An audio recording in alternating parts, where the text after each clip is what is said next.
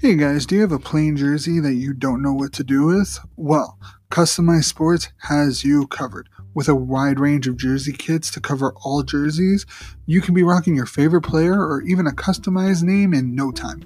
Check them out on CustomizedSports.com, and for a limited time, use promo code Centurion10 to get 10% off your order.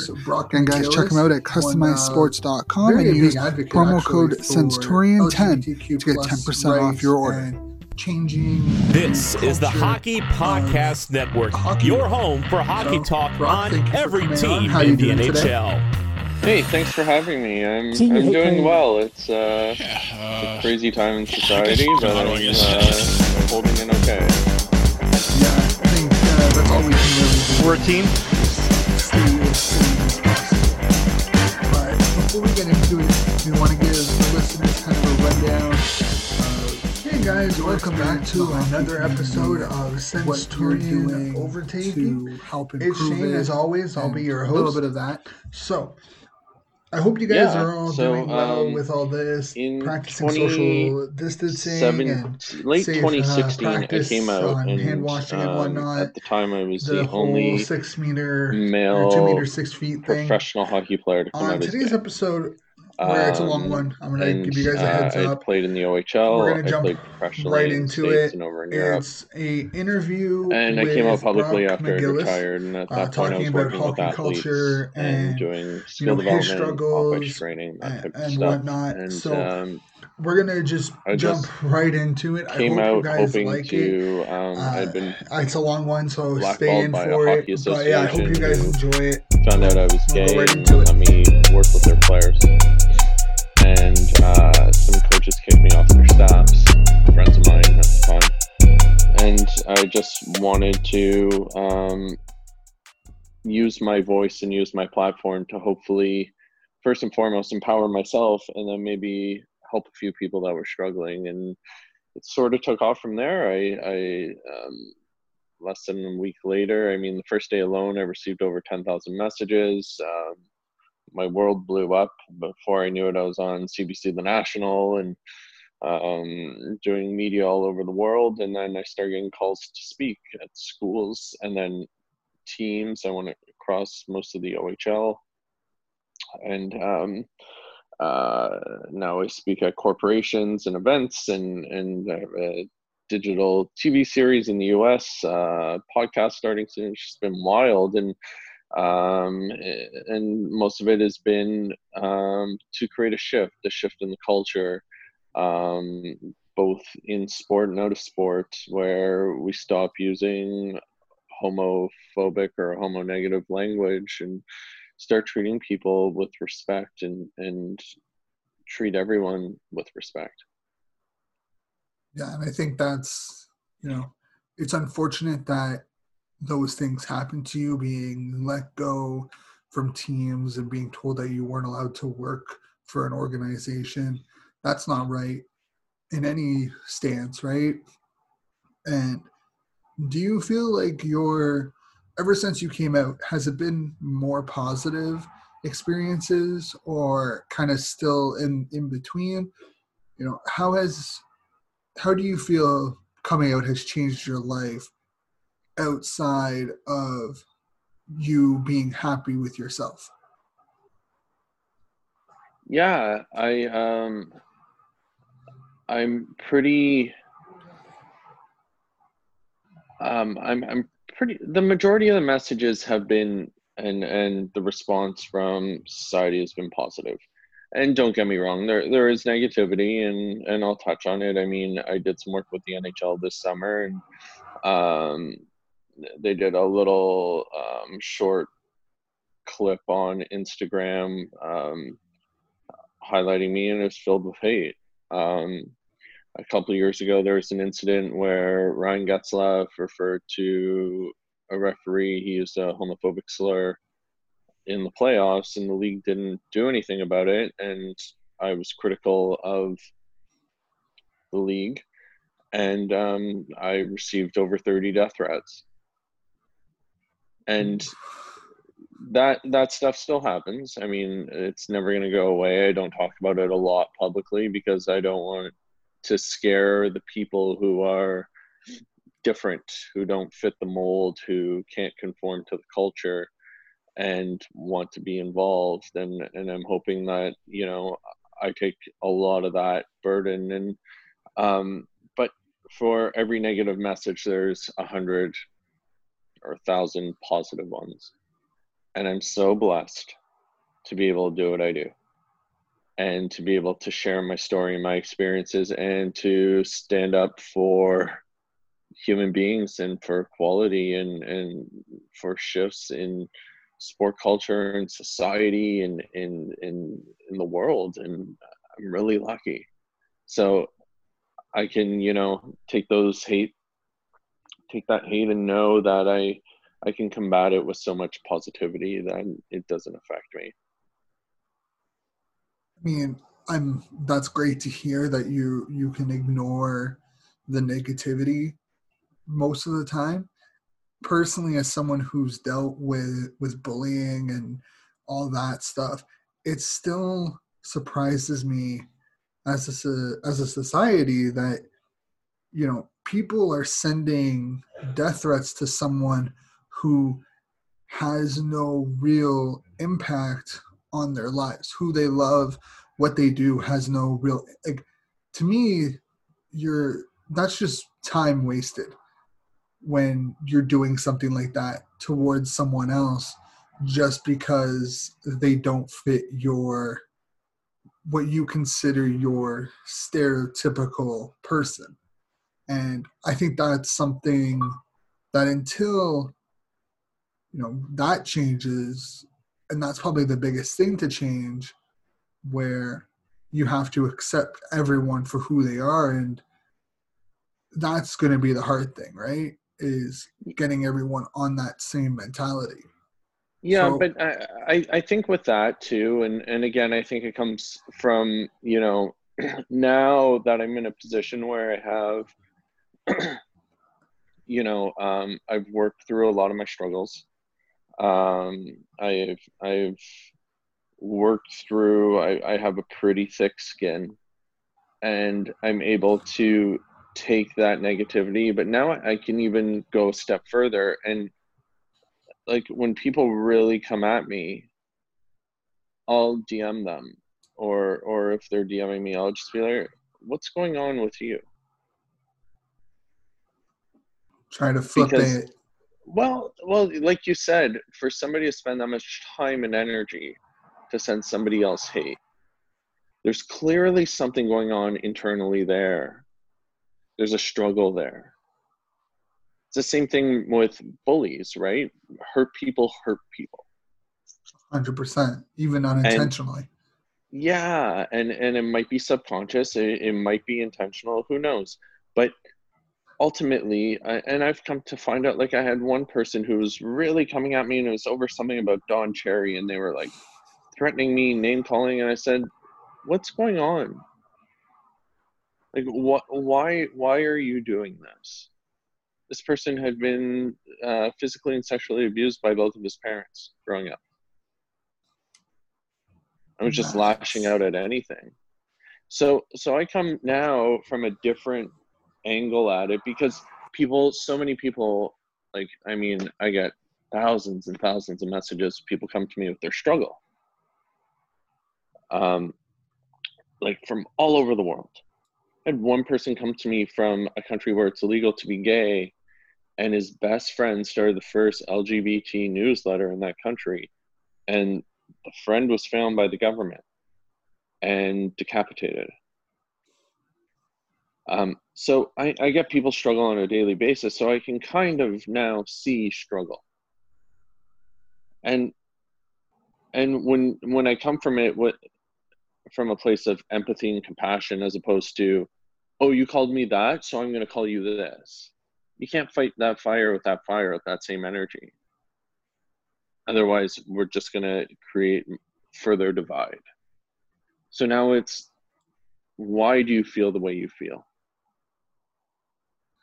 And then when you break it down, they kind of open up, and there's really just struggle there, and it has nothing to do with me. So what you're saying is, instead of shaming and, fighting back, so to speak, against the people who throw out these homophobic slurs and whatnot. We should open up and talk to them to see what's really going on, because we don't know what's going on behind the scenes. And that's how we start changing the culture, is instead of just fighting fire with fire, we fight fire with water, and we start to, listen to them and see what's going on through their eyes. Kind of completely. And it's tough to do. It's very difficult, especially as oppressed people who have been bullied, people who have been, name called, or minorities or anything else. It's difficult to do. It takes a really thick skin, and it takes working through, I call it your shit, working through your struggles, the things that have been used against you your entire life, working through those yourself, whether through therapy or on your own, or however, people work through their things. And from there, being able to have that, be in such a good place, physically, emotionally, spiritually, whatever it is, to go, okay, these words are directed at me, but this has nothing to do with me. So let's really talk about it. And that's probably the best way to handle situations like that now, is to, brush it off, but talk to the person and see where their head is at. Because, like you said, it's just unchecked anger, frustration, and unfortunately some people are just the punching bag for it. And, that's something that we can talk through instead of being physical about. Completely. And it's, and I've noticed from my experiences that when I do that, people eventually open up. And I don't think people are bad by nature. I think people do bad things, but I think we can, there's reasons for that, whether a product of their environment or, different things that have happened to them along the way that have led to that. So it's okay. Well, it's not okay, but it happens. It's life. What's next? How do we evolve it? If we dwell on the past or the current, it'll never change. And that's for both sides, because, the side of who wants to shift things, who are being called the names and are the ones who are angry about it, the oppressed, they have to let go of that hurt too, in order to further the conversation, in order to evolve the society. So you can't dwell on it. So, okay, that happened, yeah, and I make that aware. I make it aware that those things do happen because they need to be known, but I don't hold any resentment or animosity. It's okay, how do we take this and evolve? Yeah, I mean, I think the way I look at life is, if you hang on to the past, you miss the future. And if we want to change the future, we can't hang out on the past. We have to accept it, deal with whatever we have to deal with, and move forward while using our experience to help others, among other things. Yeah, no, I completely agree. With that being said, there was a lot going on Twitter yesterday, and I did want to get into it just because, you find one tweet and then it just opens up a whole different kettle of water, and you get sucked into it and you still have no idea what's going on. I spent about half an hour trying to get to the source of what was going on, and I still couldn't find it. So as someone who was involved, what is something like that, hearing a former NHL player say the things that they've said. And, obviously it's over text, so it's kind of hard to get the full meaning, but you get a picture of the tone that they're using. What's that like as someone who's trying to push the game forward, having these players who, on a fan base, didn't really mean a lot. Like, they weren't, fan favorites or super big names, but they still played and they still have an impact on the game. What was that like, and what is that like dealing with when you have someone who's so, they have their blinders on. They're so narrow-minded. Well, I think, if you look at it, like somebody like the incident yesterday was Brandon Prust, right? And sure, he may not have been Sidney Crosby, but the guy has almost 300,000 Twitter followers. Like, he has a big following for Twitter. And that's influential and can be good, or it can be detrimental to evolving a culture, evolving, hockey culture.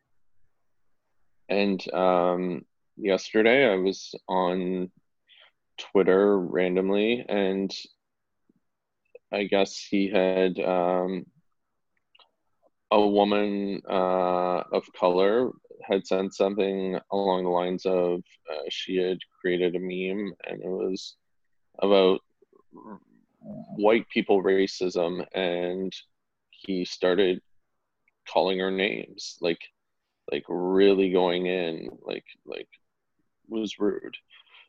And then not only that, when she blocked him, he found her on another media, like social media platform, and DM'd her there and started calling her names and called her racist. And there's no doubt in my mind that there needs to be a better way for than generalizing the entire, white population. But as very privileged people, white people, I think we know who they're talking about when white people's used, as opposed to that certain white person or that certain group of white people. Like, I think we can kind of, critically analyze and recognize, well, am I racist? No. Okay, then it's not me. So after that, I said, this is a hockey issue. This is hockey culture 101, way to, reinforce it. And I tagged Brandon Prust. And then Brandon Prust essentially said, I suck at hockey, so I hate hockey. And I hate hockey people. And I'm like, well, it's a very juvenile argument to say that because I didn't make the NHL, I'm bitter at everyone else, and this, that, or the other. So I didn't stoop down. I said, yeah, I'm sorry, I was too busy trying not to kill myself and dealing with my depression and my sexuality to make the NHL. I mean, I was ranked on NHL draft lists. I was supposed to have a career in the game higher than where I went, and I said I'm proud of where I went, considering everything I went through in a sport that isn't inclusive. And then he continued to call me names, continued to go off, and I just educated him with facts. I said, Brendan, the studies have been done. We've seen the studies that show and compare it to other sports. He told me hockey people are the best people on the planet. And there's no doubt that, in my opinion, there's a lot of great people in hockey. And hockey is a great sport. But hockey culture isn't. And it's been proven time after time, and it's right from a young age. And we see it in high schools where, hockey guys and everyone talks about hockey guys and their attitudes and their demeanors and whatnot. Are they good people one-on-one? Yeah, great. But the culture brings out the worst in them. And we need to evolve that culture. And I think, because at a very young age, hockey players are segregated essentially in arenas, and they're not played, hockey isn't played at high schools like basketball, football, soccer, other sports. They're only around hockey people. And they're influenced by older hockey people who are immersed in that culture already. And then they're one of the only sports to move away from home at such a young age. And when they move away, their only friends when they move away typically initially are their 20 teammates. And they spend so much time with them that they, when they just continue to immerse themselves in the culture. And then when they come home after their seasons, they train with their buddies they grew up with, spent all their time with, which were the other hockey players.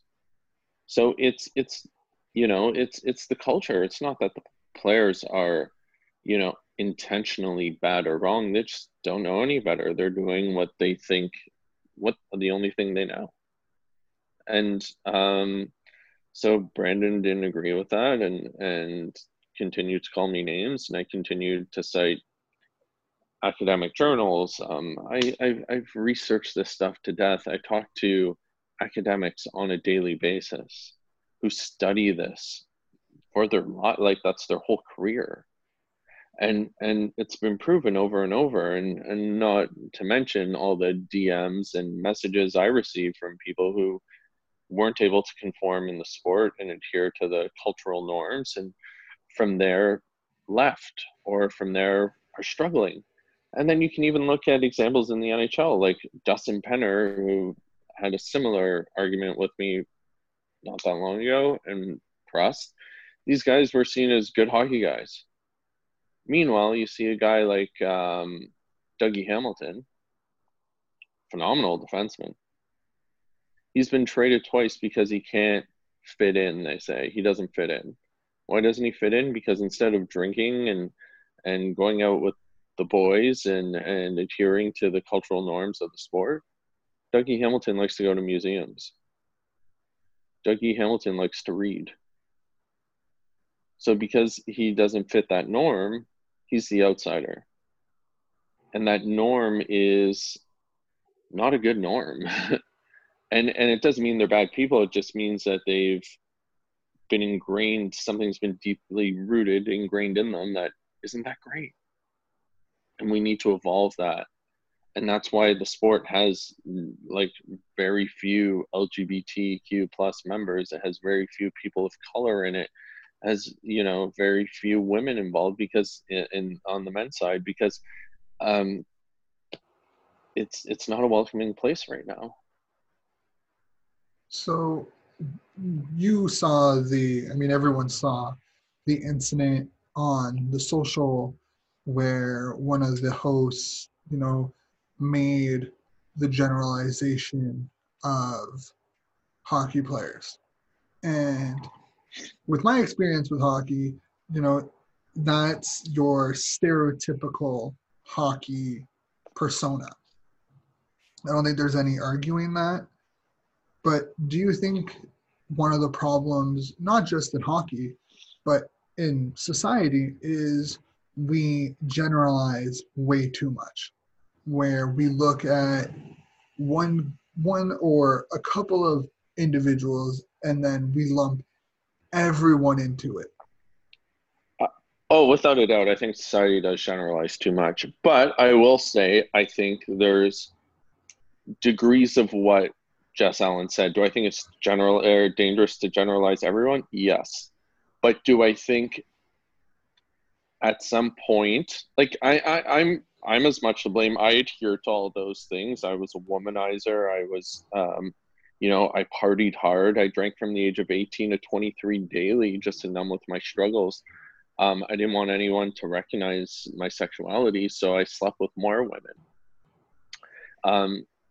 To conform, to fit in, and there's different ways of doing that, being the tough guy, being the womanizer, being the life of the party. Do some people do it more than others? Yes. But just because you do it less, have 90 to 95% of the players done it at some point? Absolutely. Do you know what I mean? So have most people made a racist comment in their life or a homophobic slur?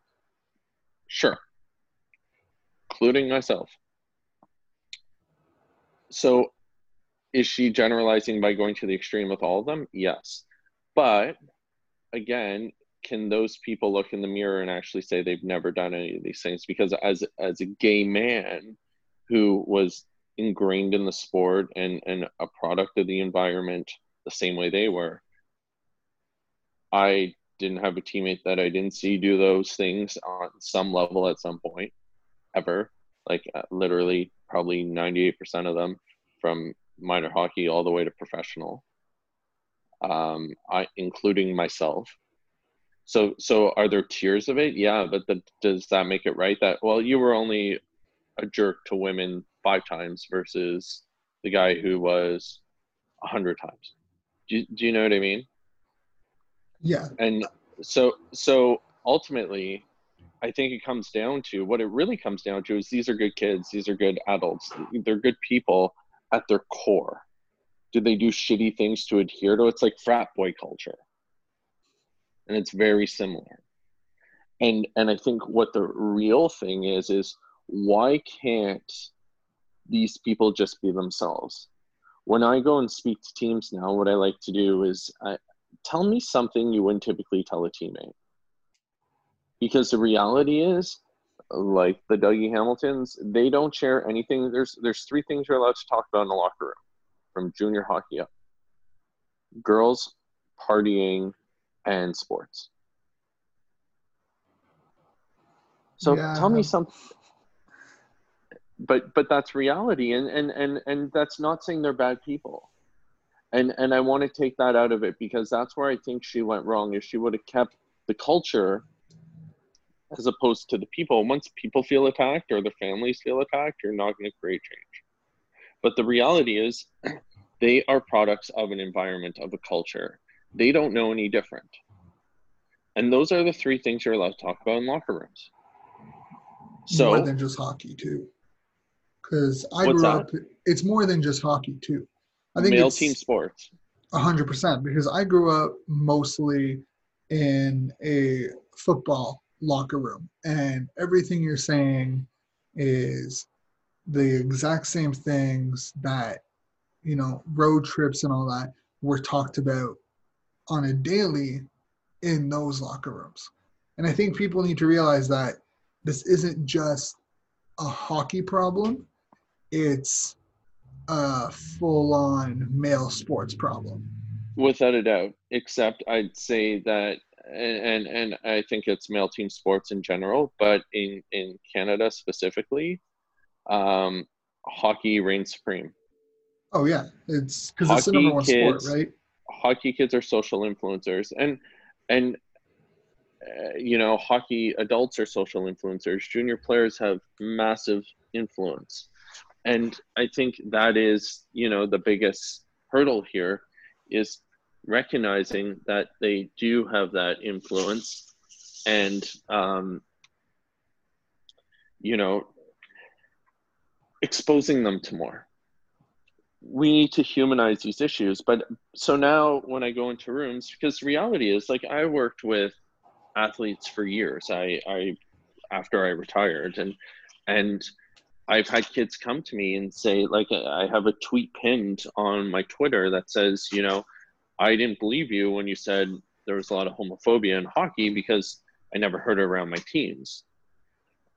Because he goes, but then I went on to play junior, and he went to play junior in a major center, and where there's a ton of diversity in Toronto. And he goes, I was around my team for 5 minutes, and everyone in the room was using homophobic slurs.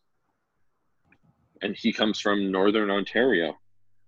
And he said, like, you've changed it, but I've humanized him. We haven't humanized these things yet for people. They're not exposed to anything besides themselves. And that becomes part of the issue. And then if the hockey players are doing it, because they have so much social influence in Canada specifically, the way football does in the US, then their peers start using it, younger kids start using it, it just becomes normalized behavior. And ultimately, it leads to more and more of this. Now when I go into locker rooms, what I try and do is I say, share something with me you wouldn't typically tell a teammate that you enjoy. And what kind of feedback? I've had kids tell me things like, I had an OHL team. I was sitting in a major junior locker room, and I share my story first and really try and draw them in with that emotional aspect of my struggle and what I went through in the league and playing pro and everything else, and what empowered me to come out. And then they typically share, and I've had one kid stood up, a tough guy, said, I love writing poetry. What was the reaction in the room? Everyone just looked. And then another kid, like a veteran on the team, said, if I don't make the NHL, I want to be a zoologist. And a rookie, like a first-year player across the room, literally jumped out of his seat and said, I love animal documentaries. Then the coach said, my wife and I love Broadway musicals. Imagine hearing a hockey coach say that. So change is possible. It's just about getting there. It's about having them realize we need to engage and educate. They have no idea because it's so insular that there even needs to be a change. By the end of the conversation with Brandon Prust, his last tweet, when I said all these things that go on in hockey, he goes, yeah, I experienced all that. And I said, so why are you arguing with me? You know, and that's the point. They don't realize what's actually happening here, and that's the biggest struggle, you know, is opening their eyes. And if we fight with them, it's just going to create a further divide. If we engage and educate, we can create shifts, and it's going to be slow.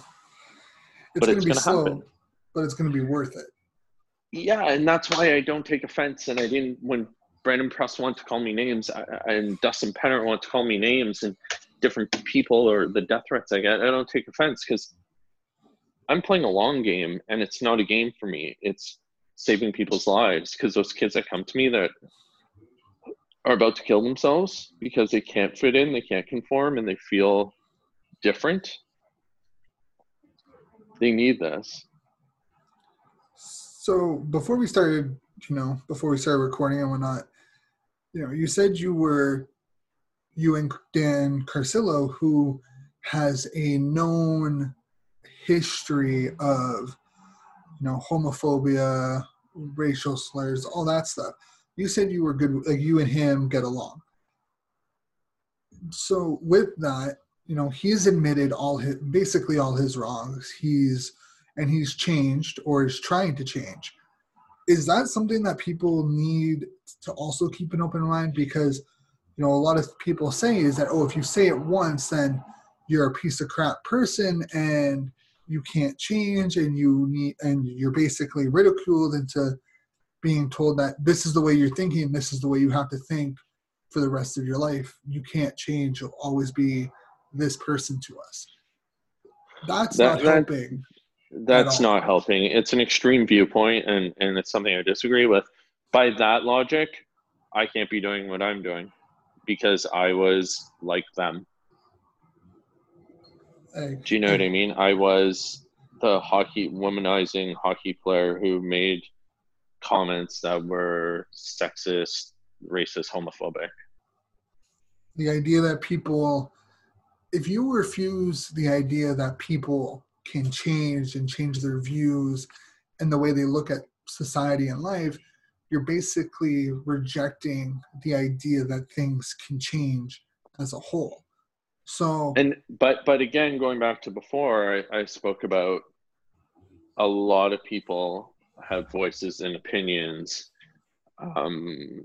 who have dealt with oppression and are very vocal, but they haven't worked through their shit.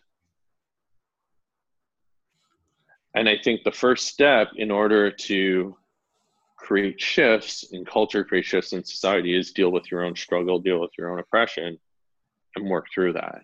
And once you have, you're going to be in a better space to, advocate, to be a voice of change. But when you're still angry and upset over what's happened to you, it's a real tough place. That's why I didn't do this sooner, because I would have been angry. You can't change when you're angry. You can't, because now you're lashing out, and now you're fighting fire with fire. And that's my whole thing.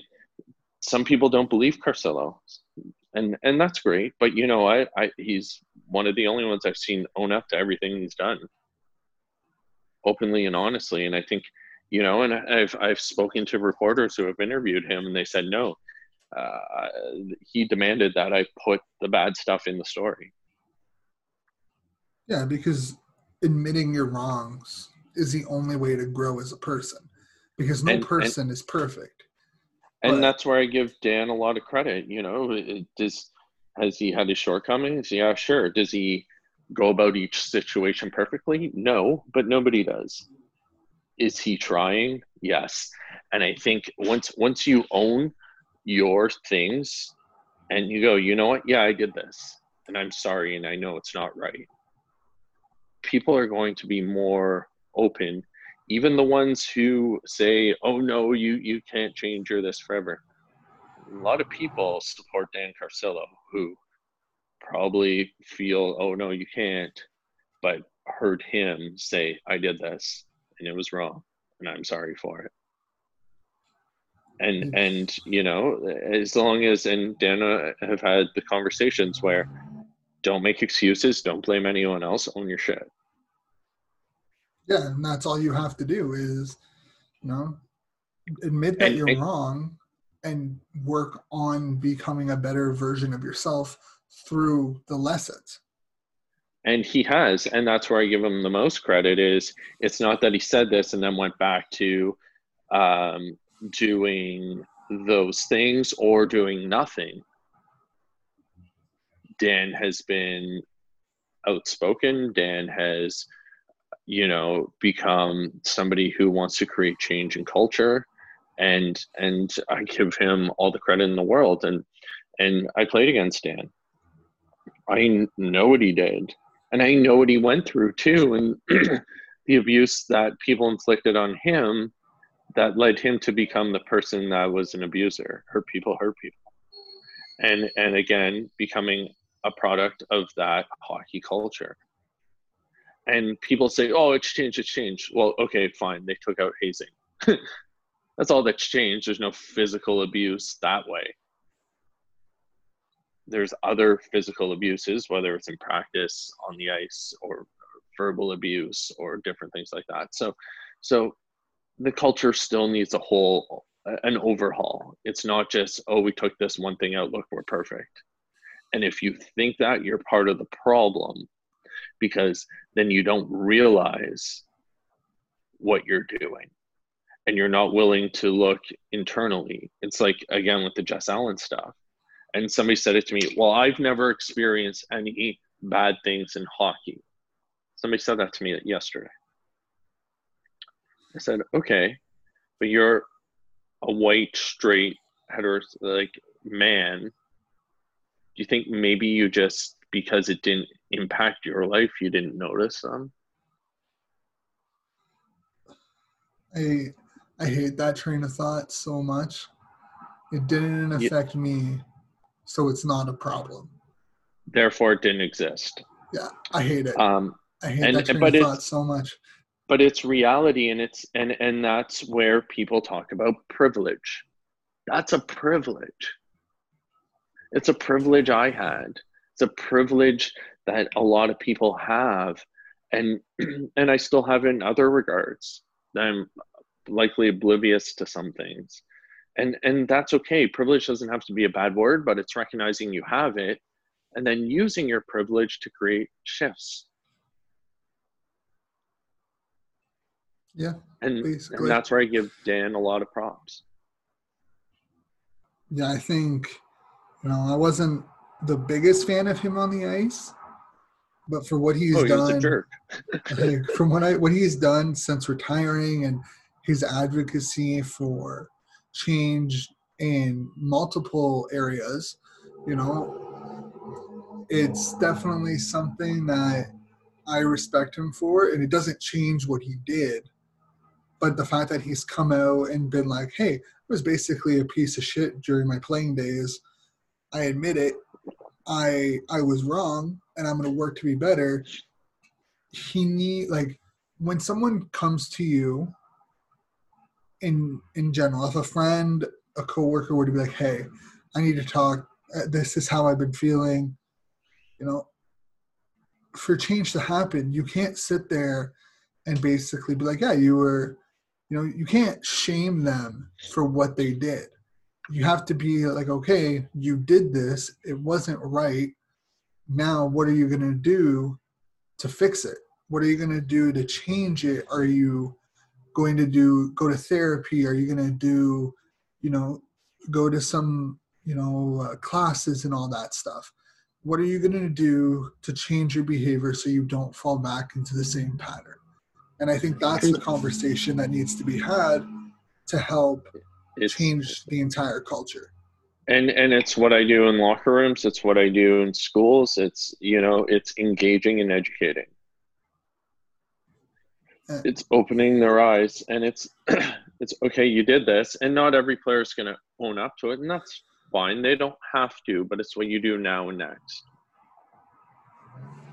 You can't change the past. You can only change the future. No. And especially with younger people, it's going to be more difficult to own up to it. But it's why people lash out, like a Dustin Penner, like a Brandon Prust, like some of these other players or people in, and I'm just going to use hockey because we're on a hockey podcast, and within the sport, it's because they don't want to look internally because they might not like what they see. They see themselves as, I'm a suit-wearing, good quality citizen. And great, you do a lot of charity work and you fight cancer and you do all these nice things. But if you put people down throughout your whole life, that supersedes any of the good you've done on the surface. And if you don't want to look internally to see that, then there's a bigger problem. And that's why they attack me. That's why they say hockey culture's fine, and and people tell me I'm ruining the sport. And it's like, I don't know how I'm ruining the game of hockey. I didn't think I had that much power. But and these are the types of things that are difficult to recognize, are difficult for people to own and see. Yeah, and it's all about being able to see it. Because if you don't see it, you can't stop it, you can't change it. Once you open your eyes to it, it becomes a lot easier for that change to happen. Completely. If you're willing to look internally. But that's tough. It's tough for all people. It's just like how I said, people, minorities and whatnot who lash back, as opposed to, engaging with people. It's because they don't want to look internally either and deal with all their struggle. It's hard. Yeah, and it's not easy. You want to look at yourself as the best person you can. So when you have to look inside yourself, it's hard to recognize the flaws and the negativity that you have and that you need to change, because you always want to look at yourself as a good person. Or even, as simple as you don't want to look at the struggles you went through. That's true. Because that's hard too. It's triggering. Yeah. But that's a part of the evolution. That's a part of growing. Yeah, it definitely, it has a lot to do with it. And you generally feel better after you reflect on things like that. But, it has to happen eventually. We can't just keep pretending that hockey culture is this great, welcoming, inclusive culture when in reality it's not.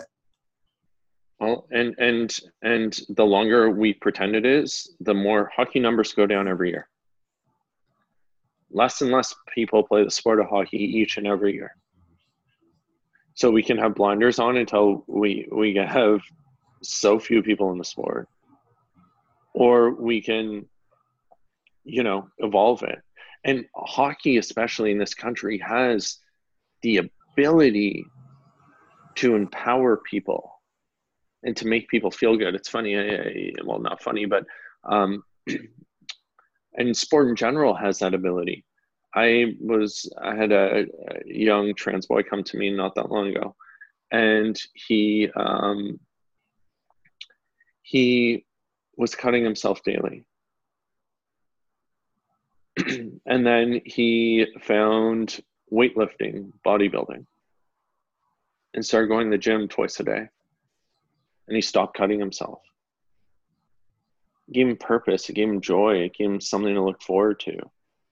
And then I've had kids in hockey come to me who were struggling. And one kid went from being a 90 student, really good hockey player, to recognizing he was different, his sexuality and whatnot, and just wrote his name on tests at school and would freeze up and couldn't even function there, let alone in hockey. As hockey started to derail, his schooling was derailing. He was depressed. He was struggling. He was cutting himself, and hockey wasn't a safe space for him, a space where he could feel empowered and feel comfortable. And it could be, and it would have the most impact if it was. Because the reality is, in minor hockey especially, less than 1% of the kids who play are going to make it to the top level, or any professional level, let alone major junior level. And it can be a place that's welcoming and supportive, and where people can be themselves and feel good. Yeah. But currently it isn't. And that's what sports should be, right? It should be fans use hockey or sports in general to escape everyday problems. So why shouldn't it be any different than that for the players, no matter the age? Exactly. And, but currently we have to evolve the culture for that to happen. And so many people are unwilling because then they have to look internally. Yeah, and that's the hardest part. Yeah. Yeah, I can talk about this for hours because it's a conversation that needs to be had and continues to be had. It can't stop. It's not going to stop. But I would like to thank you for coming on. If you have anything to say to the listeners before we end it, the floor is yours. Yeah, no, thank you so much. And for everyone listening, I mean, the conversation may be uncomfortable. You might not enjoy everything you heard. If you have any questions or you want to talk, feel free to reach out to me on Instagram at Brock McGillis33 or on Twitter at Brock_McGillis, and we can have a conversation. If you are struggling and you need somebody to talk to, my DMs are always open, and I try and support everyone and get, help them work through it or get them the help they need. And let's really think about this stuff and really evolve it. Yeah, and we have to continue this conversation. And like Brock said, if you're struggling with anything, there are people there to talk. My DMs are open. If you just need a voice or just need an ear to listen to, I'm here as well. Brock, thank you again for coming on. Hope to have you back on in a future episode to continue this conversation. And hopefully, your work and other people's work can help change the hockey culture for the next generation of hockey players. Thank you so much.